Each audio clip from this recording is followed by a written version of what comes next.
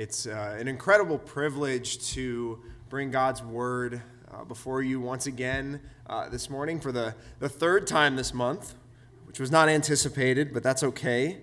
God's plan is not the same as mine, so let's rejoice for that.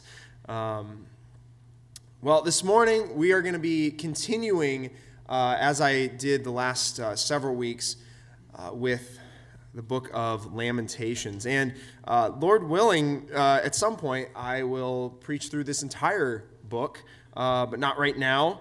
So we're going to be in Lamentations chapter 2 this morning. And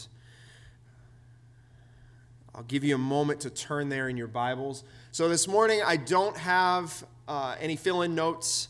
We don't have a slideshow. It's kind of on me. I was not, again, anticipating preaching 3 times this month. But if you follow along in your Bible, and then there's also a small half sheet in your program this morning where if you'd like to take notes, you can. And I encourage you to this morning.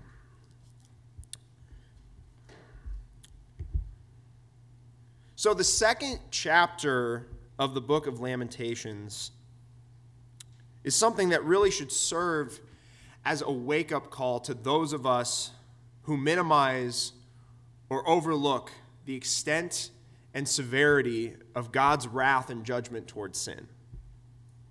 This chapter serves us as a reminder that sin must be taken seriously. If we see, as we see in the first chapter of this book, that if God would so fiercely discipline his own chosen people, Israel, with such an all-consuming judgment, then what does that mean for the sin in our lives? What's the end for those who reject his authority and rebel against his commands now? One commentary has this to say about the book of Lamentations. The central message of Lamentations is the suffering that befell Jerusalem. It expresses the prophet's grief for the desolation of the city and the temple of Jerusalem, the captivity, the famine, and other calamities which his fellow Jews had suffered because of their sin. But the deeper we go into the book of Lamentations, the more we see that God expresses hope and consolation for his people, and that he has the power to restore his own once again to fellowship with him if they will come to him in repentance. And again, Lord willing, at some point, I will finish preaching through this book. Now, the last few weeks, we've established that sin brings sorrow. Sin brings sorrow. And the second chapter of the book of Lamentations gives us a description of the city's desolation in great detail from the vantage point of God and the prophet Jeremiah. Now, the Lord describes the desolation of Jerusalem as what he sovereignly allowed against his own chosen people. And the prophet Jeremiah confirms that Jerusalem's desolation, again, is because of their own disobedience and sin against God. But God's concern is for the people to seek him in prayer. And then he would look upon the tragic state of his people and demonstrate his wonderful grace and mercy toward them. Now, hopefully what we learn here this morning is somewhat of a painful lesson, that sin not only brings sorrow, but sin also brings the judgment of God. But if we turn to him in repentance, we know that he is faithful, that he is just, and that he will cleanse us from all unrighteousness. Now, there are few chapters of the Bible that give us a heavier or more serious tone than the chapter of Lamentations 2. Jeremiah almost exhausts the entire Hebrew language in attempting to describe God's fierce anger and wrath against Jerusalem. Now let's look at this passage of Scripture. We're going to be in, again, Lamentations chapter 2, verses 1 through 10. How the Lord in his anger has set the daughter of Zion under a cloud. He has cast down from heaven to earth the splendor of Israel. He has not remembered his footstool in the day of his anger. The Lord has swallowed up without mercy all the habitations of Jacob. In his wrath he has broken down the strongholds of the daughter of Judah. He has brought down to the ground in dishonor the kingdom and its rulers. He has cut down in fierce anger all the might of Israel. He has withdrawn from them his right hand in the face of the enemy. He has burned like a flaming fire in Jacob, consuming all around. He has bent his bow like an enemy, with his right hand set like a foe. He has killed all who were delightful in our eyes in the tent of the daughter of Zion. And he has poured out his fury like fire. The Lord has become like an enemy. He has swallowed up Israel. He has swallowed up all its palaces. He has laid in ruins its strongholds, and he has multiplied in the daughter of Judah mourning and lamentation. He has laid waste his booth like a garden, laid in ruins his meeting place. The Lord has made Zion forget festival and Sabbath, and in his fierce indignation has spurned king and priest. The Lord has scorned his altar, disowned his sanctuary. He has delivered into the hand of the enemy the walls of her palaces. They raised a clamor in the house of the Lord as on the day of festival. The Lord determined to lay in ruins the wall of the daughter of Zion. He stretched out the measuring line. He did not restrain his hand from destroying. He caused rampart and wall to lament. They languished together. Her gates have sunk into the ground. He has ruined and broken her bars. Her king and princes are among the nations. The law is no more, and her prophets find no vision from the Lord. The elders of the daughter of Zion sit on the ground in silence. They have thrown dust on their heads and put on sackcloth. The young women of Jerusalem have bowed their heads to the ground. Heavenly Father, we thank you for your word. We thank you that we can look to it for guidance, for truth, for teaching, for correction, for instruction. Thank you that in the book of Isaiah, we see that your word goes out from your mouth and it does not return empty, but it shall accomplish all that you purpose and shall succeed in the thing that you sent it for. Lord, we thank you so much for your word. And I pray this morning that you would convict hearts and you would speak through me as I attempt to look into your word and show the truth from it that you want us to see, or that we can learn from the people of Israel and maybe, hopefully, make better decisions than they did. Lord, we give this morning to you, and it's all in Jesus' name that we pray. Amen. So as we've discussed the last several weeks, we know that sin brings God's judgment. And in the first 10 verses of this chapter, we see God's wrath being evident. These verses describe the fierce anger and wrath of God. And these verses ascribe to the Lord all the devastation that has come upon the land. So it says throughout this chapter, it is the Lord who has swallowed up thrown down, brought them down, profaned, cut off, drawn back his hand, burned, bent his bow, destroyed, rejected, despised, and abandoned. Verse after verse tells us of the terrible wrath from the Lord that has fallen on the city and its people. But we need to notice here that in the first 9 verses here, not one word is mentioned about the human adversary of Jerusalem, that is Babylon or King Nebuchadnezzar. It's all the Lord's doing. It was God's will that this punishment come upon them.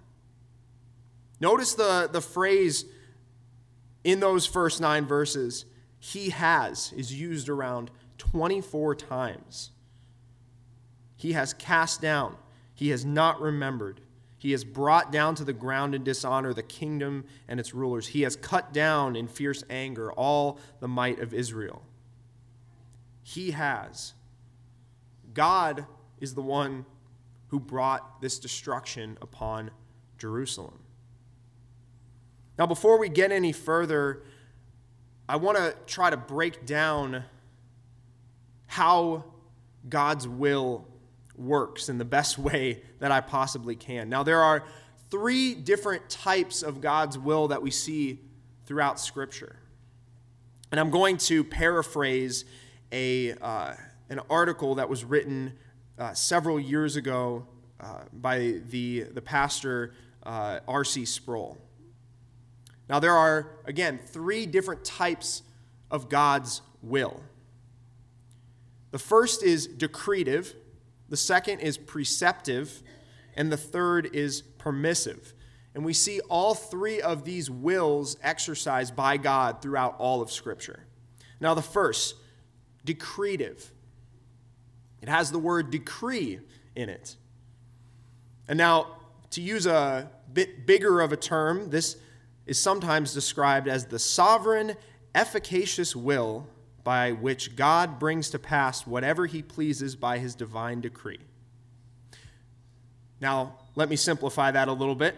An example of this is when God said, "Let there be light," in his work in creation. He issued a divine imperative. Basically, he said it would happen, and so then it had to happen. It was impossible for the light not to appear. It absolutely had to come into existence. God's decretive will can have no other effect than that. He sovereignly commands it, and it happens. He didn't request the light to shine. He didn't coax it or woo it into existence. And there's no other creature on earth or in heaven that enjoys the power of this will. No man's will is that strong that it will come into existence. Men issue decrees. We ask for things to happen, and then we hope that those things will happen. But God's decree alone will come to pass 100% of the time. So that is God's decretive will. Now, there's also the area of God's preceptive will. Now, we see the word precept in that, which is another word for his commandments. The preceptive will of God relates to the revealed commandments of God's published law. When God commands us not to steal, this decree doesn't carry with it the same weight of or immediate necessity of consequence as his other will. It's not possible for the light to refuse to shine because he commanded it to do so, and it will. But it is possible for us to disobey God's commands. If he asks us and tells us not to steal, we still can. And In order for us to understand this, his preceptive will, his commandments, are also part of his decretive will. So God sovereignly decrees that his law be established. It's established and nothing can disestablish it. His law exists as surely as the light by which we read it. But we can still see a difference here between light's obedience to God and our disobedience to God's moral preceptive decree. So how do we account for this discrepancy, seemingly discrepancy here? Well, that's where we get to the permissive will of God. The permissive will of God. Now, this distinction between God's sovereign will to decree and God's permissive will is full of confusion sometimes. In ordinary language, the term permission suggests that it's some sort of positive sanction by God. To say that God allows or permits evil doesn't mean that he sanctions it in the sense that he approves of it. He does not grant approval to sin. And it's easy for us to discern throughout Scripture that God never permits sin in the sense that he wants it to happen in his creatures. Again, to quote R.C. Sproul, what is usually meant by divine permission is that God simply lets it happen. That is, he does not directly intervene to prevent its happening. Here is where grave danger lurks. Some theologies view this drama as if God were impotent to do anything about human sin. Now, this view makes man sovereign, not God. God is reduced to the role of spectator or cheerleader, by which God's exercise in providence is that of a helpless father who, having done all he can do, must now sit back and simply hope for the best. He permits what he cannot help but permit because he has no sovereign power over it. R.C. Sproul continues, this ghastly view is not merely a defective view of theism, it is unvarnished atheism. Whatever God permits, he sovereignly wills to permit it. If I have a choice to sin or not to sin, God also has a choice in the matter. He always has the ability and authority to stop me from exercising my will. He has absolute power to restrain me. He can vaporize me instantly if it's his pleasure, or he can keep me on a long leash and let me do my worst. He will only permit me to do my worst if my worst coincides with his perfect providential plan. Now we see this an example of this throughout Scripture. The first being the story of Jonah. Jonah was commanded to go to Nineveh and to preach to them. He refused. He got on a ship. He sailed the other direction. But God chose to take him, throw him in the ocean, be swallowed by a giant fish, and then, against his will, end up in Nineveh, doing what God had asked him to do. Jonah didn't really have a choice in the matter. God put him there. And also we see God's will worked with Joseph's brothers and the treachery perpetuated by them when they sold him into slavery. Joseph said, "You meant it for evil. God meant it for good." Now, going back to these first 9 verses here, the verses that we're looking at do not describe the permissive will of God, but the direct, decretive will of God. It's important to see this because what we're seeing is Jerusalem's desolation from God's vantage point. And it's also important to understand that all 3 types or kinds of God's will were working in this devastation. So God brought his law to his people by his preceptive will. The people disobeyed and continued to sin within the sovereign permissive will of God. They were on that long leash, so to speak. And then destruction, famine, exile, loneliness, and death were brought upon them by God's divine, decretive will. God's will was working in every single moment of their destruction for a purpose.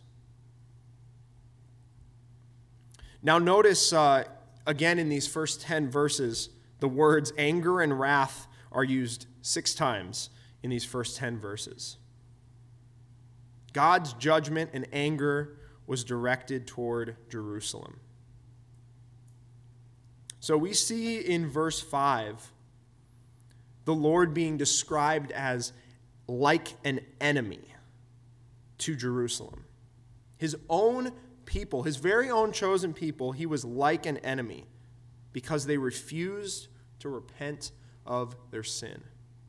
Now, I want to make it clear, God was not actually their enemy, but he acted as though he were because they refused to repent. Jeremiah, in these verses here, attempts to describe God's fierce and justified wrath against their sin. Now, anger and wrath tend to have pretty bad connotations most of the time when we talk about those emotions. But we need to understand that God gave us those emotions to help us deal with our sin in our lives. God's anger and wrath against Jerusalem was justified. He wasn't sinning by destroying them. They deserved the punishment that they received. Another example of this in Scripture is when Christ overturned the tables, throwing out money changers in the temple. They were sinning against a holy God, turning his house into a den of thieves, and his anger was completely and totally justified. God has given us anger as a means to fight against sin. We should be angry about the sin in our own lives and the sin in others' lives when we see it. It should hurt us to the core. Another verse in the book of Ephesians that Melissa loves to, this is one of her favorite verses to quote to Norin. In Ephesians 4:26, it says, "Be angry and sin not. Be angry and sin not."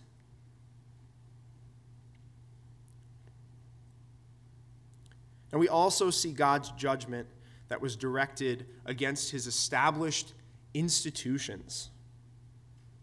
First, we see he directed his judgment against the temple and theocratic administrators in verses 2 through 6.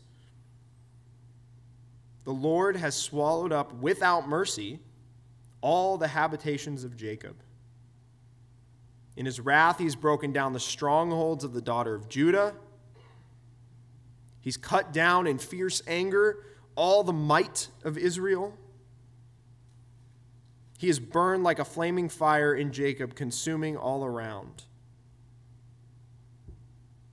The Lord has become like an enemy. He has swallowed up Israel. He has swallowed up all its palaces. He has laid in ruins its strongholds, and he has multiplied in the daughter of Judah mourning and lamentation.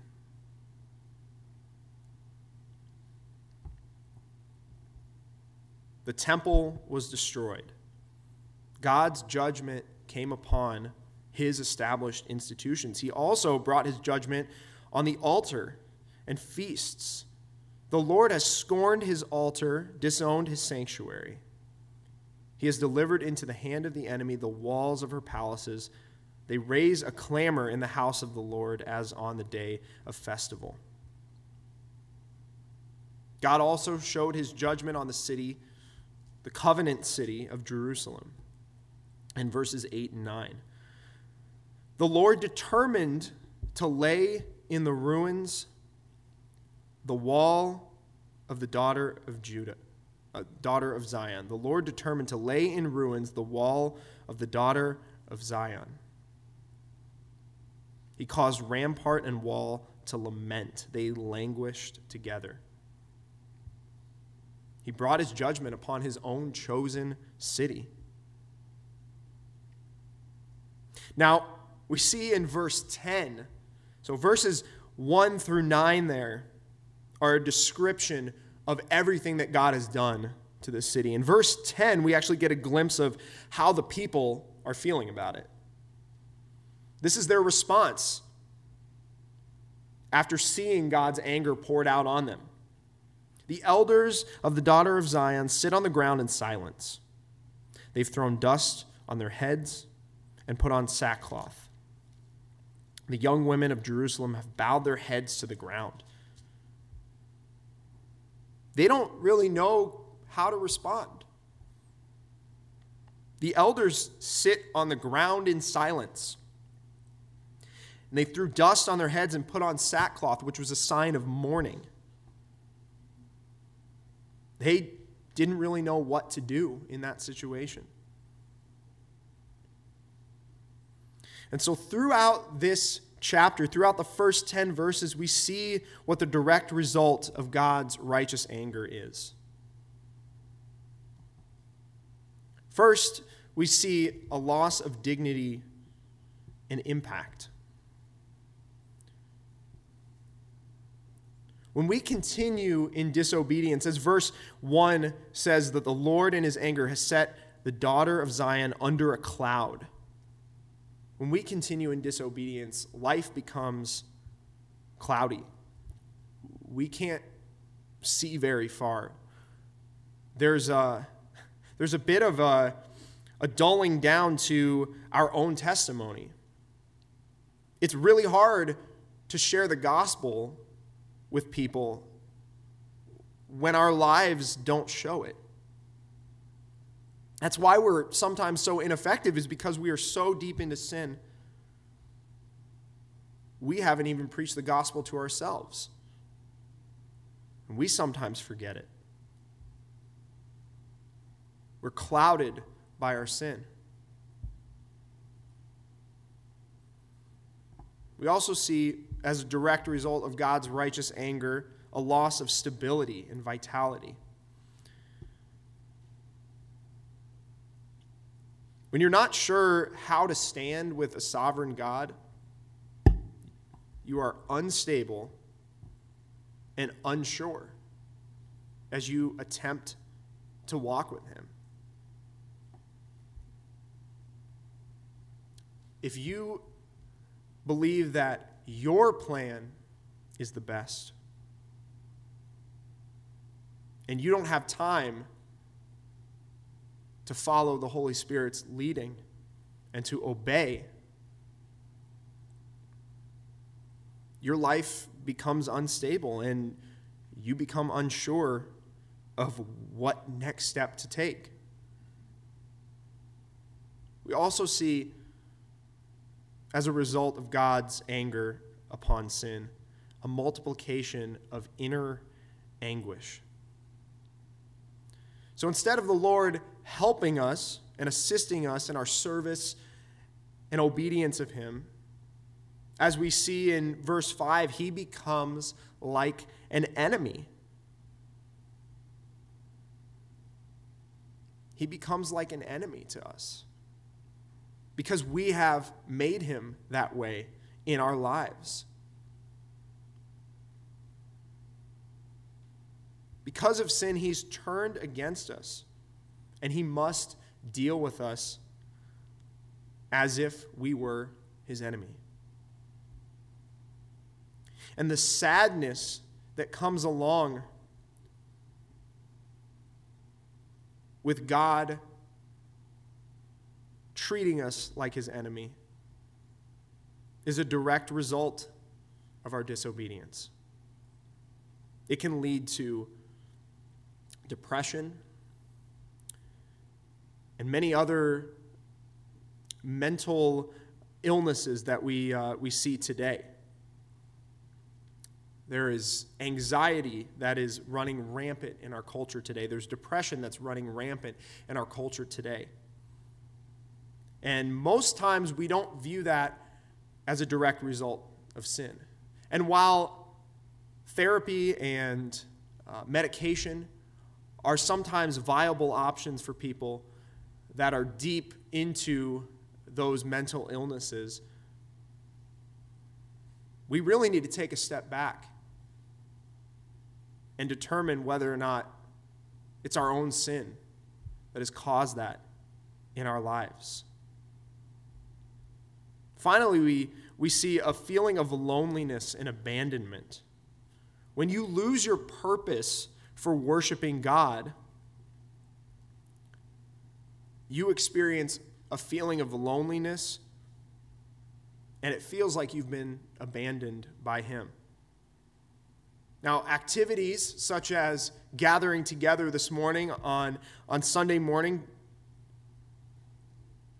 they become just that, activities, not worship. It's just another thing that we can check off our list. Or it might not even be that. It might be just something that you got to push through. And if you're doing that right now, and if you hear me saying that right now, I pray that that is God's conviction upon you this morning. That if this just feels like another thing you got to get into your day in order to escape the judgment of God, I pray that you are convicted and that you truly fall before the Lord Jesus in worship because of your love for him this morning, that you repent of your sin. We see a loss of direction in our lives when God judges our sin. When sin is present in our life, not confessed or dealt with, we feel blind. We feel like we're stumbling around in a dark room. And that's evident because of this response of the people of Israel in verse 10. We see that the elders of the daughter of Zion sit on the ground in silence. And I'm just like imagining this scenario that their city is laid to waste. Things are on fire. Buildings are broken down. Their people are gone. There's crying in the streets. And the elders, the people who are supposed to have all the answers, sit down on the ground, not making a sound, in their mourning clothes. They had no idea what to do. And that's what the effects of sin can bring upon us.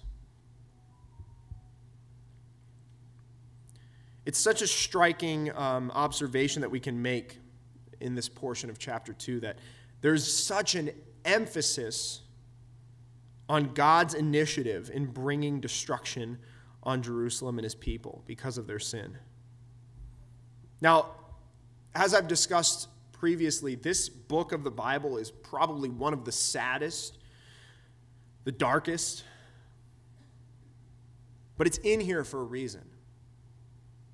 God inspired Jeremiah to write of the mourning, of the sadness, of the destruction of the city because of God's purpose and plan. Jeremiah clearly saw that God was the one who ultimately was responsible for all of the destruction because he was angry over Israel's sin. Jeremiah shows us the dire effects of God's divine anger in those miseries that are brought on his country, his chosen people. And again, as I had us ponder earlier, if God brought that destruction upon Israel, his chosen people, because of their sin, why would he not do the same for us, his chosen people? Sin grieves God's heart. It brings his judgment. And so he gives us a solution to this. We are to confess our sin. We are to repent of our sin. Turn away from it as soon as you recognize it in your life.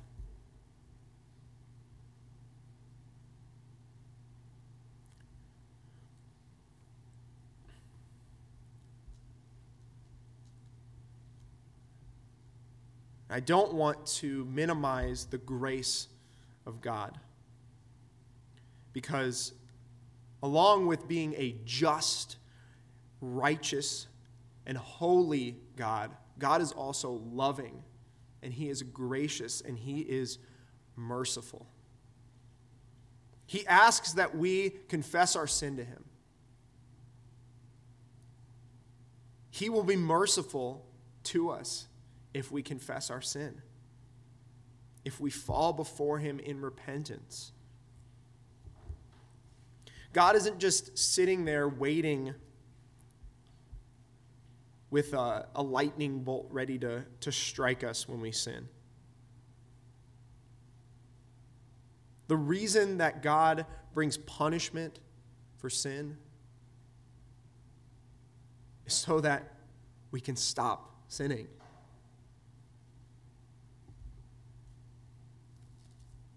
He teaches us through his judgment.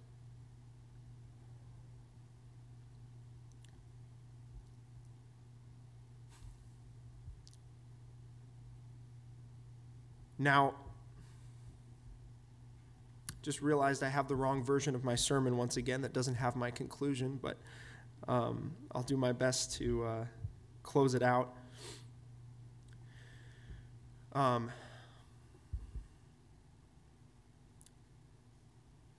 We see through Jesus Christ the greatest sacrifice of all time. He bore our sin. The judgment that ultimately we deserved, the wrath that we ultimately deserved from God, was poured out on him. He stood in our place so that this judgment, this wrath of God, we would be spared from it. He asks only that we repent. He asks that we put our faith in what Christ did on the cross, his atoning sacrifice. That our sin was placed on him, and he bore the full wrath of God. He died, that he rose on the third day.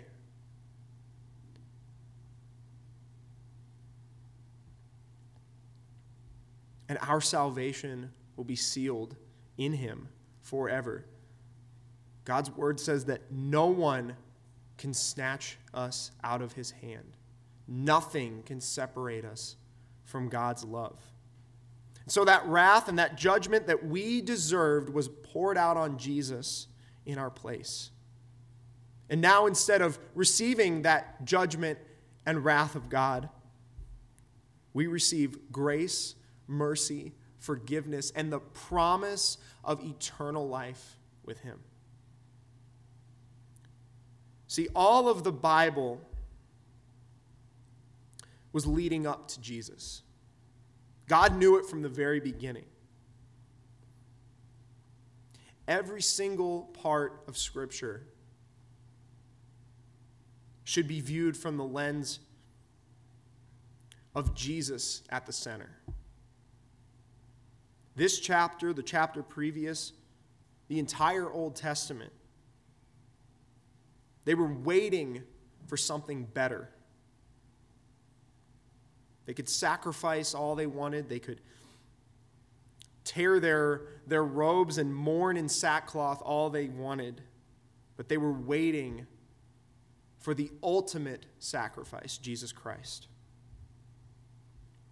And now we can look back and see him throughout all of Scripture.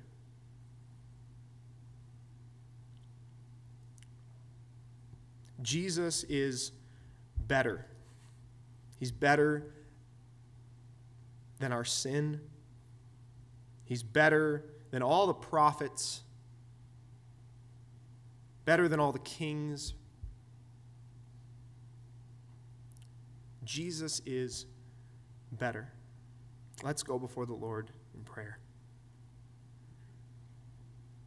God, we thank you for the picture of Christ that we see throughout all of Scripture, for the gospel that is shown to us in your word, page after page, verse after verse. Lord, that as those elders mourned in their destructed city, they waited. They waited for something better. They wanted kings. They wanted prophets. They wanted judges. But Lord, you sent Jesus, who was better than all of them, the ultimate sacrifice to bear the sins of the world.